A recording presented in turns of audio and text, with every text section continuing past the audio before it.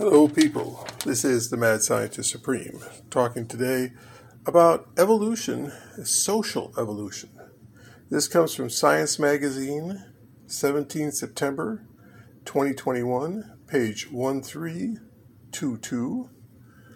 Social evolution in mammals. Well, different mammals are more or less social. If you look at different baboon groups or chimpanzees or lions or seals, basically all the mammals out there, including cats, they have a bit of socialization. They deal with each other. Now, some live in tight-knit communities, live with each other, support each other. Others, like cats, very lone, very rarely interact with each other.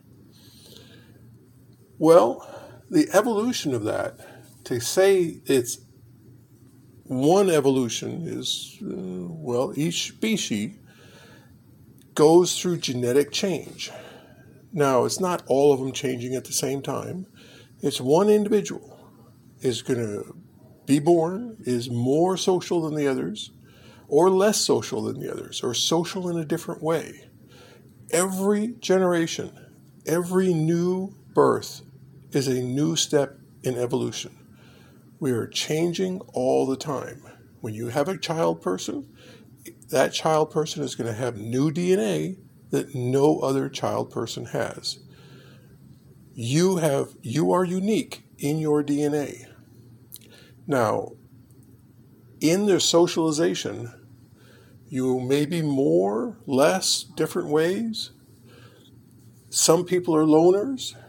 And if being alone, being a loner, was an evolutionary advantage, where you ended up with more children, better chance of survival by being a loner, then that's what humanity would eventually turn into, given that no changes in situation after that. If you're more social, and that leads to evolutionary success, yay. Now, situations change, climate changes. As we get hotter, we get colder. There are times when we need people to be around each other. There are times when being a loner is more successful. So our evolution has made it where we have all the different genes in our system. So sometimes group unity is the best thing. Sometimes individual achievement is the best thing. So we have both of those, and we have a lot of different types of socialization out there. Sometimes it gets mixed up and becomes a very bad thing. Sometimes it's a very good thing. But all mammals are always evolving, always a new experiment, always trying to find the best way to survive. And it's just random chance.